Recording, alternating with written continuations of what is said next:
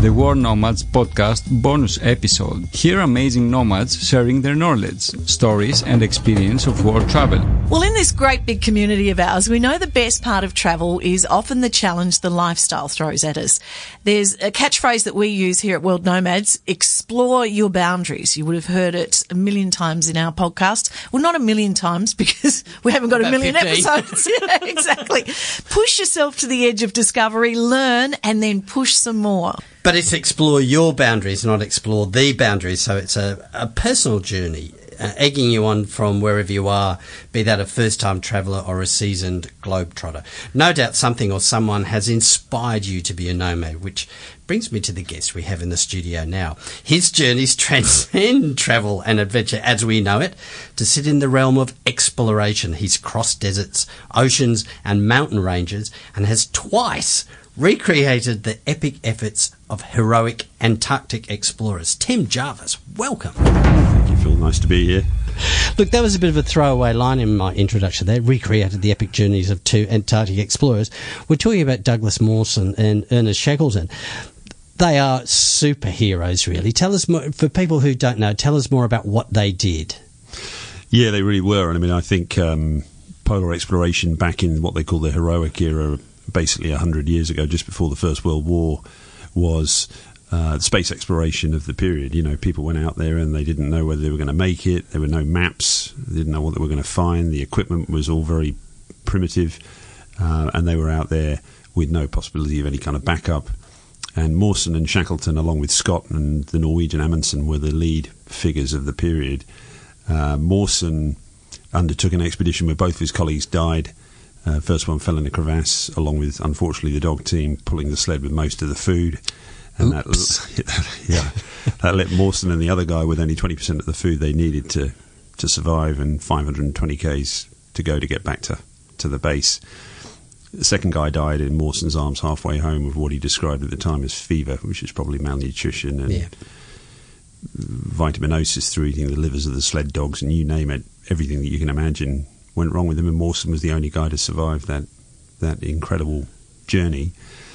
And as regards Shackleton, you know, he went on a big expedition south to try and cross Antarctica from one side to the other to eclipse what Scott and Amundsen had done by reaching the pole, which to go right over the pole, all the way over pole, halfway point, all the way to the other side, and it all basically went wrong. Ship got crushed in the pack ice. He never set foot on Antarctica, and the rest of the journey was all about saving him and the 27 men he was with.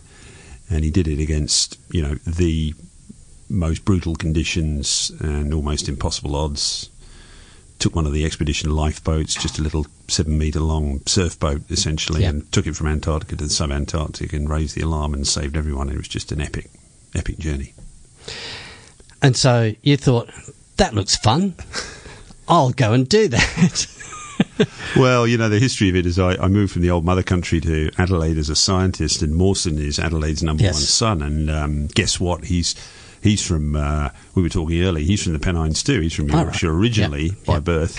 He's 6'4". He went to work as a scientist at Adelaide Uni, and his birthday is one day apart from mine, albeit 50 or 60 years adrift. And next thing somebody said, you know, you're similar to Mawson. Why don't you prove that he didn't have to cannibalise the second guy who died in his arms to make it? And so a plan was hatched, and I decided to do it with the food that he said he had, without the need to eat, in my case, an increasingly nervous Russian bloke with whom I travelled, and just to see if it could be done the way he said it could. And you did it with the same equipment as well?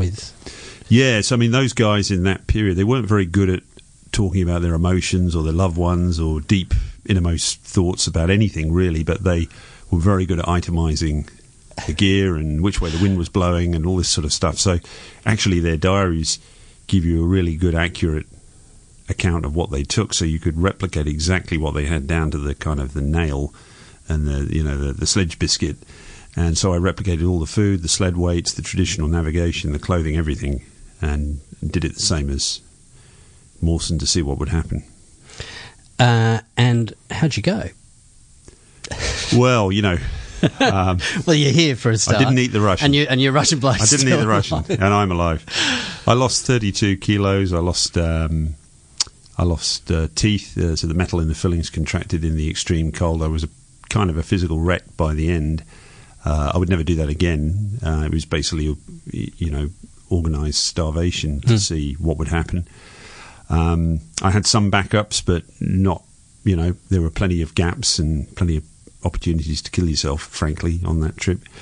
And I finished it in 47 days, ironically exactly the same time as Mawson took, even though I didn't try and contrive the time I was out there or anything else. I was trying to get through it as fast as I could. Yeah. And a whole new level of respect for Mawson, but I don't think he ate the other guy, basically is what I would say. What was going through your mind while you were undertaking this journey? Yeah, well, the support was we got taken to the start and picked up at the end by a film crew who did a bit of filming, and they extracted the Russian guy who was kind of playing the role, I guess, of the guy who died halfway home in Mawson's original trip. And so I had a little bit of human contact in the middle, but the rest of the 47 days I was either with him, we were on our own, or I was on my own. But at least they kind of knew where I was. I had a beacon that tracked where I was, but they couldn't get to me in the event of, say, a storm, or if I fell in a crevasse or something like that. You're a long way from any real help. And I think, every step of the way you're just breaking down the total journey into small pieces and working towards the achievement of those. You never really consider triumphantly reaching the hut and walking through the door like Mawson did 100 years before you and proving his innocence or anything like that. You're thinking, if I can just get through the next hour, and then I'll have a break, have a look at the compass again, adjust the clothes, have a bit of kangaroo jerky for, and then just try and keep moving. That's all you can possibly think of. And did you ever think you weren't going to make it? There are plenty of times during that trip that I thought I wouldn't make it. Big storms, self-doubt, physical injury, bad frostbite, just running out of energy. I was on 2,100 calories a day, which is less than a third of what you really need for a guy my size to pull a sled in sub-zero temperatures, 150 kilo sled, 10 hours a day. I found I'd used all my food up by 10 in the morning. Had to wait till the next day till I could eat again, and you just feel the weight dropping off you. And your mood is bad, and your ability to keep warm is compromised because you're not eating enough, and all of the things you might anticipate, So, there were plenty of occasions where I thought I wouldn't make it. Crevasse falls, getting lost. All good fun. But you did. And what was that feeling like when you... Well, the funny thing is when you finish, the irony is that you become so good at breaking down the total thing into small pieces. You finish, and it feels like just the end of the last shift. You've become so focused on giving structure to your world. Don't forget you're travelling in 24-hour light. You've got an endless white horizon. There's no one around, and everything is in your own head, and so you become very focused. So when you do finish and you meet people and, that's it, you don't have to pull the sled anymore, you take a long time before you realise you've actually finished. And then there's a feeling of relief, and then a gradual, slow burn excitement builds that you've done it and you've hopefully defended Mawson's honour and all that kind of thing. But it's slow. It takes a while to come to terms with it. So that was 2007, yeah? That was, yeah. 3 years later, you've gone, that was fun. Let's do Shackleton's trip. Well, as I say, Mawson and Shackleton had travelled together in 1907 on a trip when Shackleton tried to reach the South Geographic Pole, so 90 south, and he didn't quite make it on that expedition, a different expedition. And Mawson had gone on, if you like, a side trip to the magnetic pole, because the magnetic pole and the geographic 90 south are nowhere near one another, a couple of thousand k's apart. So he went off, and Mawson made it to South Magnetic, so they were known to one another. And so the Shackleton family, specifically his granddaughter, who's a woman in her 70s, a lovely lady, had been closely monitoring what I was doing on Mawson. I get back to civilization, I receive a call. She said, "Congratulations, well done. You ever thought about doing the expedition of my grandfather?" That's the big one, because I would like someone on the 100th anniversary to celebrate what he stood for and all that kind of thing. And that's where the seed was sown. And she said, "Will you?" She really meant "you will." She was pretty forceful. Rhetorical question. It's yes. A rhetorical question. Yep. And so that journey is across open Southern Ocean to Elephant Island, is that right? Yeah, that's right. I mean, so they sail down originally in the big ship. Yep. First World War's just broken out. They leave and they sail the full length of the Atlantic, and then they encounter pack ice. The ship gets stuck. Pack ice closes in around the hull, breaches the hull. Very famous photographs. Famous Frank Hurley shots of the ship, stricken ship in pack ice. Really spectacular shots. Ghost ship in pack ice. Yep, I'll put some of those in the show notes for people to have a look at. Just amazing if I can. that he did it, especially under duress with the technology of the time and everything else. So the ship goes down and they're just basically left on pack ice. No one knows where they are. They don't have enough food. They're never going to make it. They've got 3 lifeboats from the ship, and they shelter under those, and they kill seals and penguins to sustain themselves, eat their dogs, the normal story.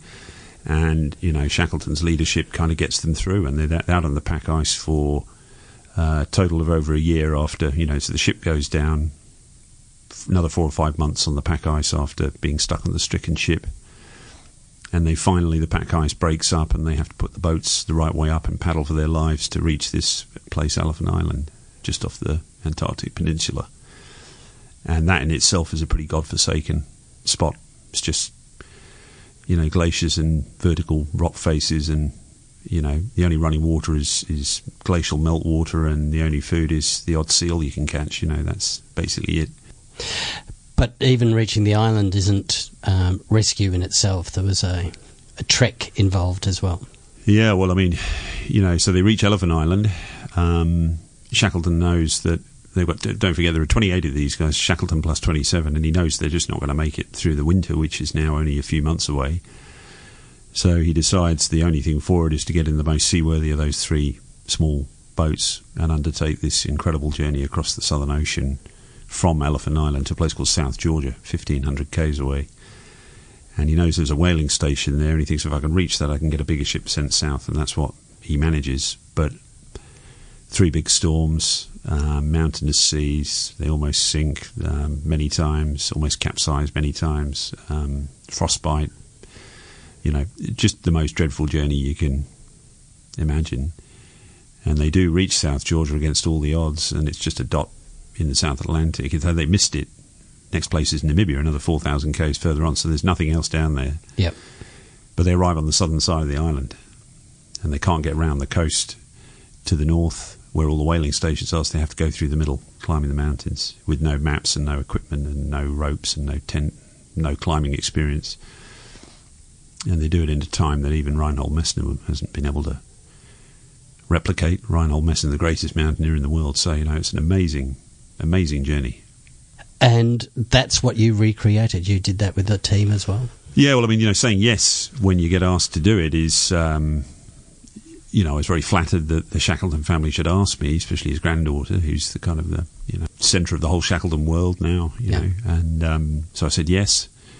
Have to say there are many times late at night when you're alone with your thoughts where you think, I don't know how sensible this is going to be. We're going to rebuild the small surf boat with a little toy mast and oars and wear cotton smocks and woolens and leather boots and not take EPIRBs or neoprene or life jackets and use a chronometer and a compass sextant to see the sun and, eat lard and didn't eat seal. Okay, I'm an environmental guy, right? Can't go around eating seal meat, obviously. But we took the equivalent stuff, and it was a pretty unpalatable diet. I know people listening to this right now, well, why would you do all this? And I know it's because of your belief in the environment, and you want to raise awareness about the danger of climate change as well. So that was a part of both of those expeditions?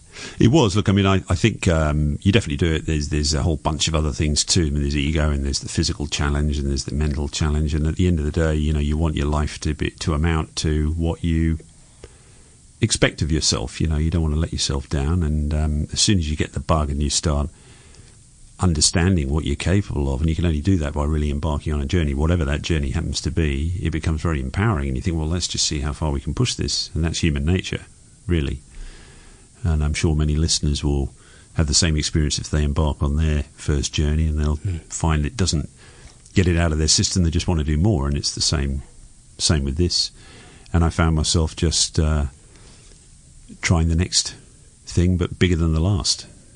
In terms of the environment piece, I realised very early on that you don't get anywhere talking to people about, hockey stick curves of carbon dioxide emissions and things. It's just not interesting to a lot of people.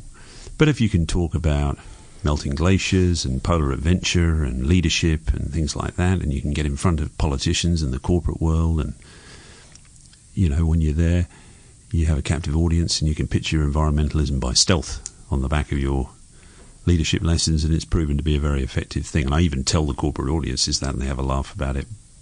But they still expect to hear the leadership-based stuff, but then they're prepared to listen to the environmental messages. Which brings us to the 25-0 project. 25-0, what does that stand for? Well, there are 25 mountains of the equator that have a glacier, and in a quarter of a century the ice will be gone due to climate change, so the 25-0 name is a play on those two sets of numbers. And the reason I chose mountains at the equator to go and climb and highlight glacier melt is because you need a sort of a proxy for climate change. You can't see greenhouse gas. Yep. So you need something else. So melting glaciers is a good way of showing climate change. Trouble with the Antarctic or the Arctic is that they're too big. Antarctica is twice the size of Australia, covered in 2K's average thickness of ice. You can't just point to a piece of ice. And it doesn't have a human population, so there are no interesting stories about people. Yep. That's what really engages you.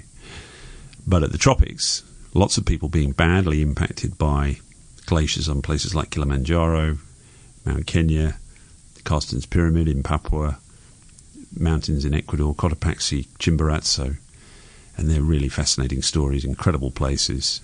So the project's about climbing those mountains with glaciers at the equator and highlighting the change, telling people what they can do, and using the human interest stories to get people engaged. Every picture tells, plenty of stories. There are some pictures I've seen on the 25-0 project showing very early photographs of the glaciers on some of the mountains that you've climbed. And you've gone up and you've recreated those, you've taken them, and it's quite obvious what's going on.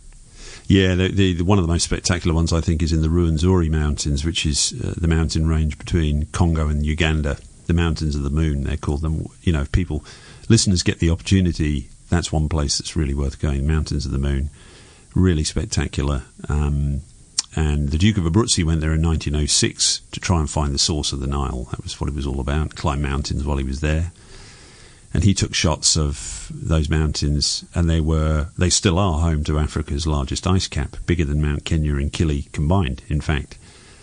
And I thought, if I can get to the same spot as he took that shot in 1906 and show the change, so that's what we did.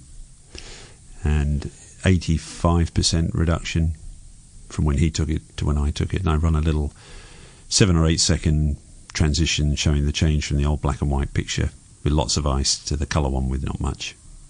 Tim, it's been a great pleasure meeting you. You too. You're an inspiration, mate. Fantastic stuff. I enjoyed it. Really enjoyed it. Good on you. Cheers. Thanks, Phil. He is indeed an amazing nomad. You can follow 25-0 online, where you can also subscribe to updates on the project, which is ongoing. You can find our bonus episodes alongside the World Nomads podcast on iTunes. Amazing Nomads. Be inspired.